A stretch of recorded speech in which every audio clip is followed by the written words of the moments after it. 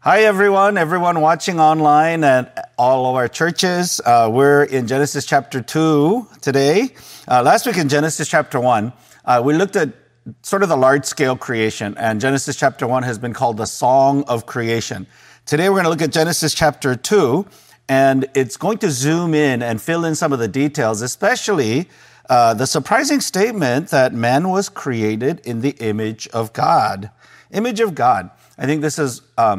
It's not an overstatement to say one of the most powerful ideas in human history. This is what grounds the idea of the sacredness or the irreducible, almost infinite value of every human life. There are vast differences between us, right? Like, I don't know, if you look at somebody next to you, like, hey, what's different about us? I don't know. It's a lot of things, right? High school GPA, ouch, don't want to go there. Height, how fast you can run, how high you can jump. What note you can sing or sing at all. There are vast differences in competencies and capabilities, young and old, rich and poor. But we all assert this, that everyone has equal and sacred value. Where does that come from? It's grounded in this idea that every one of us is sacred because we've been created in God's image. And chapter 2 that we'll dive into elaborates on this idea, what it means that man was created in God's image. Or another way to think about it is, what does it mean to be fully human according to the Bible? So let's read the text. We'll pick up on verse 7 of chapter 2. Then the Lord God formed the man of dust from the ground and breathed into his nostrils the breath of life, and the man became a living creature. And the Lord God planted a garden in Eden in the east, and there he put the man whom he had formed. And out of the ground the Lord God made to spring up every tree that is pleasant to the sight and good for food. The tree of life was in the midst of the garden, and the tree of knowledge of good and evil.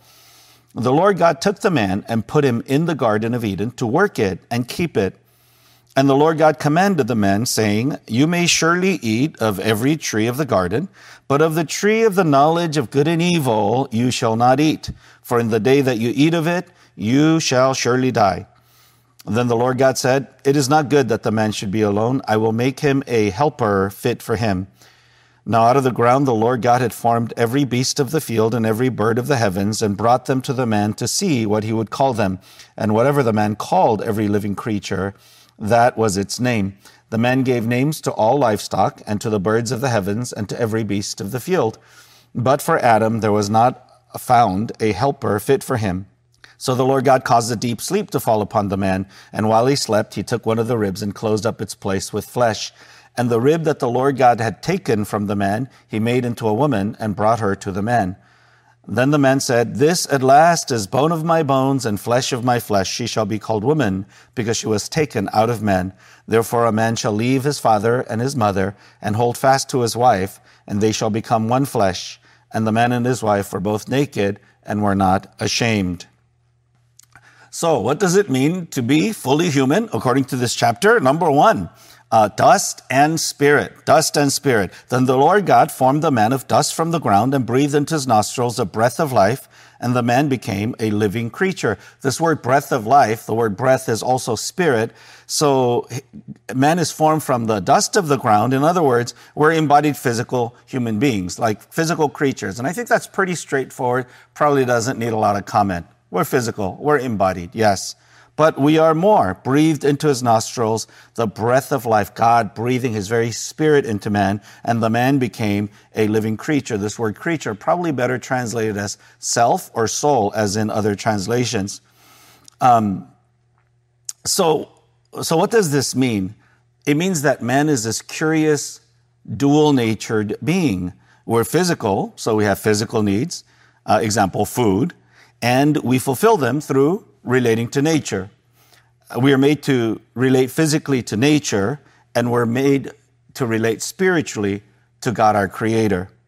And this capacity of spiritually relating to God has been lost for a lot of people. But a person can have all their physical needs met.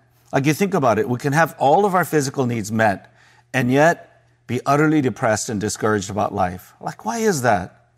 Or we can have the most fulfilled and happy experience while in the midst of a lot of physical pain. You know, you go to mission trip to some very hot and humid place, and maybe the first day you're miserable, and yet at the end of a week or 2 weeks or a month, you say, I can do this forever. I felt the most alive. Clues that we are more than flesh. C.S. Lewis said it like this: most people, if they had really learned to look into their own hearts, would know that they do want, and want acutely, something that cannot be had in this world. There are all sorts of things in this world that offer to give it to you, but they never quite keep their promise. The longings which arise in us when we first fall in love, or first think of some foreign country, or first take up some subject that excites us, are longings which no marriage, no travel, no learning can really satisfy. If I find in myself a desire which no experience in this world can satisfy, the most probable explanation is that I was made for another world. So, given this dual nature, the modern day obsession with money, pleasure, with physical comfort is deeply mistaken about our nature. And pursuing these things alone will lead to a half-life. We really need to get connected with what does it mean that I have the Spirit of God in me, and to connect spiritually with our Maker. Number 2, what does it mean to be fully human? It means to have meaningful work. Verse 15, the Lord God took the man and put him in the Garden of Eden to work it and keep it. Yeah, you wouldn't think the word work would appear in paradise. No, work was part of God's good creation. If rest and leisure is your picture of the ideal life, you're mistaken about your nature. Work is a vital part of what it means to be human, to work, to be productive, to accomplish, to enjoy what you've accomplished. But here's the thing. Genesis chapter 3 will explain in more detail. Work is fallen. It's broken. It's become corrupt. In Genesis chapter 3, it says it this way: by the sweat of your brow will you eat bread, and the ground will produce thorns and thistles. Work is frustrating. It's often an arena of exploitation and competition. But one of the things that happens when you become Christian is that this fallen nature of work, it gets redeemed. And we're given a new mission, truly meaningful work. So in Ephesians chapter 2, verses 8 through 10, for by grace you've been saved through faith, and this not of your own doing. It is the gift of God, and not as a result of works, so that no one may boast. For we are his workmanship, created in Christ Jesus for good works, which God prepared beforehand that we should walk in them. In other words, in Christ there is good work with your name written on it. And it's not about making more money so you can buy more gadgets and experiences that make you more addicted and more anxious and you get to death safely. No, it's because God created you for his good works, which he prepared in advance for you to enter into. And what that means is, apart from God, this whole area of meaningful work will always be frustrating. Meaningful work to devote ourselves to. I think this is what we all crave.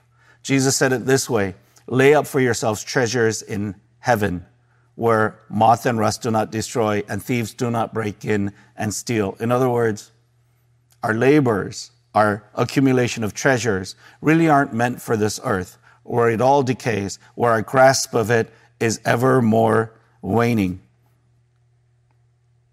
We all crave meaningful work, and it's because we're made for it. And the Word of God says you won't find it apart from God's will for your life. Number 3, what does it mean to be fully human? Freedom restrained. Freedom restrained. So in verses 16 through 17, and the Lord God commanded the man, saying, you may surely eat of every tree of the garden, but of the tree of the knowledge of good and evil you shall not eat, for in the day that you eat of it, you shall surely die. You may, but you shall not. That is, you're free to, but you must not. This passage says, you may eat of every tree in the garden, but there's this one that's forbidden. That one, you must not.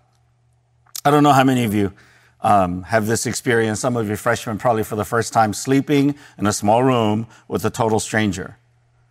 I remember as a sophomore, my roommate was Mike Graves, I think was his name, and he was a backup center for the Cal football team. So he was a pretty big guy. And, hi, Mike, met him for the first time, very large fellow. And I just went to sleep. And what was I saying? I was saying, you may kill me in my sleep, but you must not. I think we all almost expect one another to regulate our freedoms. We have the genuine freedom, like to do a whole lot of things, but we don't. Based on what? I remember hearing a definition of what a gentleman is. Like a gentleman, like, from a previous century. Like, what's a gentleman? A gentleman is somebody who's sort of awesome in every way, strong and disciplined. But here's the definition. It's someone in whose presence a woman can feel totally safe. You're free to, but you must not. Here's a person with great capabilities, restraining all of it to be consistent with the honor code of the day, to give every woman total respect. So we have this freedom. You have freedom. Now what are you going to do with it? I think at the heart of what it means to be human is to manage this freedom, to regulate it well. It gives your actions moral seriousness and dignity. Those who never learn this lesson, I think, remain perpetually immature.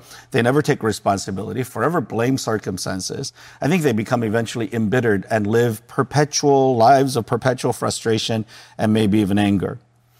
Like to bear the responsibility of restraining your freedom according to the boundary set by God's word.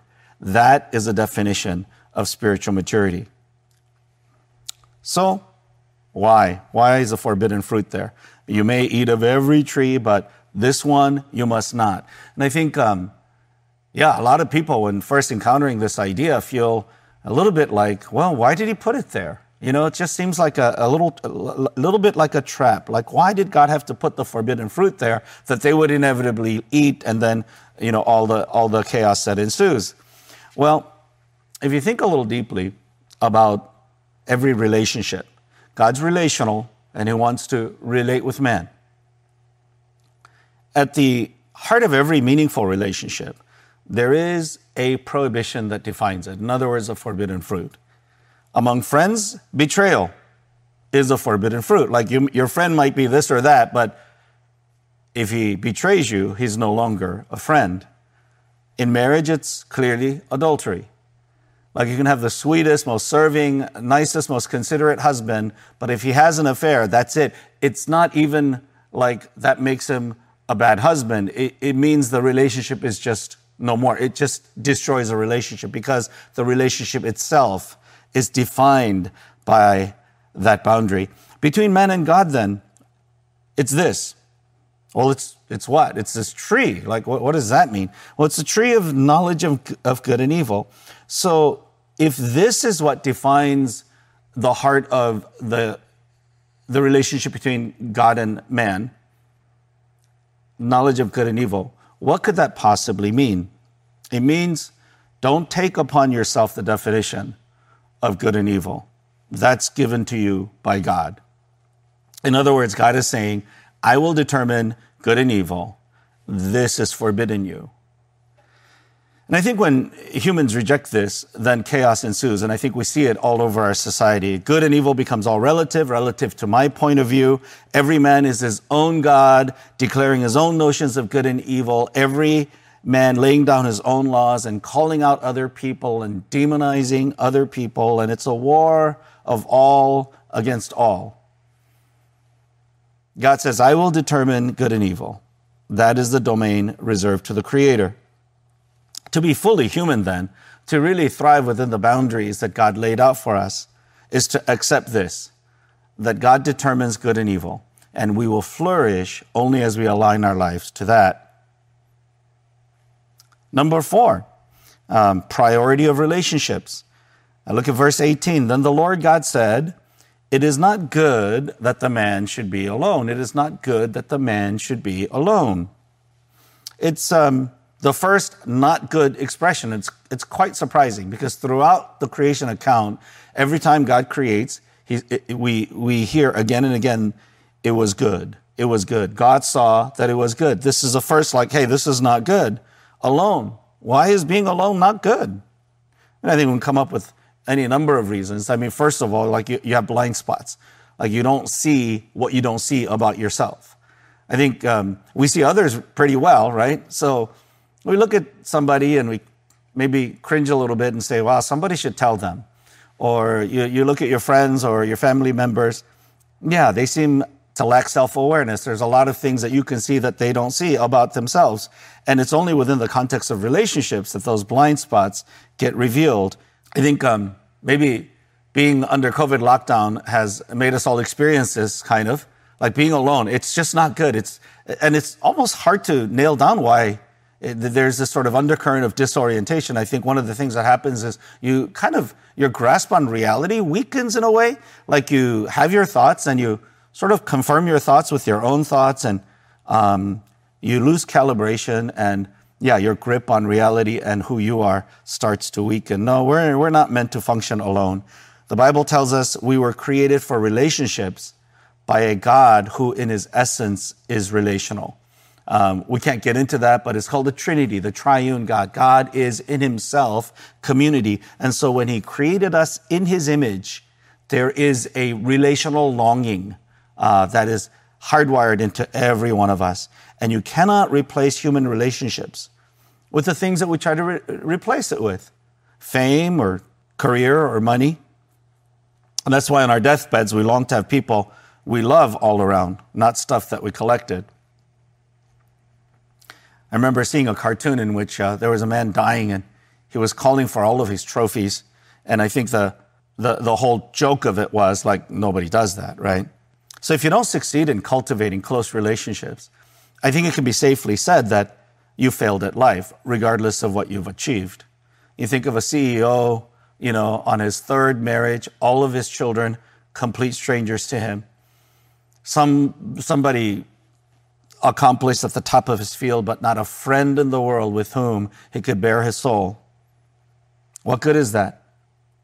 So for human beings, life is fundamentally a matter of relationships. But what kind of relationships?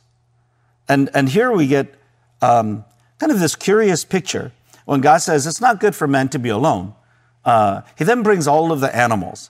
And a footnote, Adam is able to name all the animals, right? He gives names, and that's what the animal's name became. This is the creational activity of God. God calls, God names all throughout Genesis chapter 1, as we saw last week. And so here is this implication that there is more creational activity left for man to enter into, and indeed Adam does. But here is this interesting observation. At the end of chapter 20, verse 20, but for Adam, there was not found a helper fit for him. But for Adam, there was not found a helper fit for him. Interesting that this is noted. And it's obvious, of course, like Adam's helpmate, Adam's companion can't be an animal, but why not? If it's a matter of just physical beauty, they are beautiful, they're strong, they're swift, but they're not spiritual. Adam is a spiritual being. I think that's why God considers it sinful and tragic when we look upon each other as merely flesh. I know that's hard in our hypersexualized world, but as we look at people and of course our eyes, what do we see? We see the flesh, we see the form, but I think our whole society has sort of given up trying to look beyond that. And I think that's really tragic because we're not just bodies to be consumed or bodies to be pleased. I think it's the highest disrespect for the image of God in which we have been made to regard ourselves or others in that way. Well, if what it means to be fully human is to really break into deep relationships, what is the nature of that relationship? And I put that as a separate item. Truth and trust. Truth and trust. So in our text, we see God brings Eve for Adam in verse 21.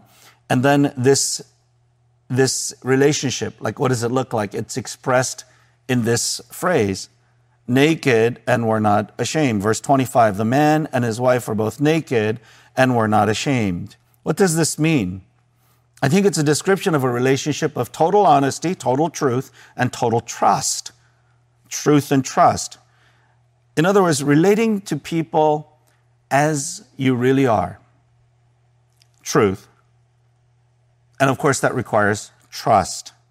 to be unafraid of that level of honesty and candor. I think it's what we all genuinely long for, except it's rare. It's rare to find that kind of relationship. I think our typical approach to relationships is actually quite odd if you think about it. Like, we want so much to be loved, but our brilliant solution is to try to impress other people, to fool others into believing that we're awesome. And then we feel lonely, whether we're successful in that or not, even if we are successful in that. Because why? We can't feel close to those who we have successfully fooled. Because closeness has to do with genuine knowledge, truth, honesty. But as long as we're not doing that, and it's the dynamic of attraction, it's the dynamic of being image maintenance so that people think nice thoughts about us, then of course that inner doubt never goes away. The inner doubt that says, if you really knew me, maybe you'd reject me, so I can't really trust you, and I can't really be who I am. Why are we like this? Why are we like this? Why do we find genuine closeness so difficult? I think it's because deep down inside we know that what the Bible asserts about human nature is true, that we're sinners, And that self-awareness that we're sinners, that we're corrupt, that we're rotten inside, that we're selfish, that we're envious, that we're competitive toward our best friends, that we wish for the downfall of people who we also say we love, the kind of monstrous appetites inside of us that we barely manage to keep a lid on. I think we're aware of all of these things. And this self-awareness, however dim, creates shame, an undercurrent of shame. It's always sort of there as a background noise. We are, as somebody said, the animal that blushes. So I guess we can't afford to be naked, to be real and true and honest. We're ashamed and therefore masked, guarded and untrusting, and therefore in that state of being alone. It's not good for man to be alone, and yet we seem trapped in this. We want to be known, we're afraid to be known. So next week we're going to cover how all of this started and how all of this unraveled as we look at what the Bible calls the fall of man in Genesis chapter 3. But for now, I'd like you to take a minute just to consolidate your learnings from this chapter and see what points apply to you personally. So let's take a minute to do that.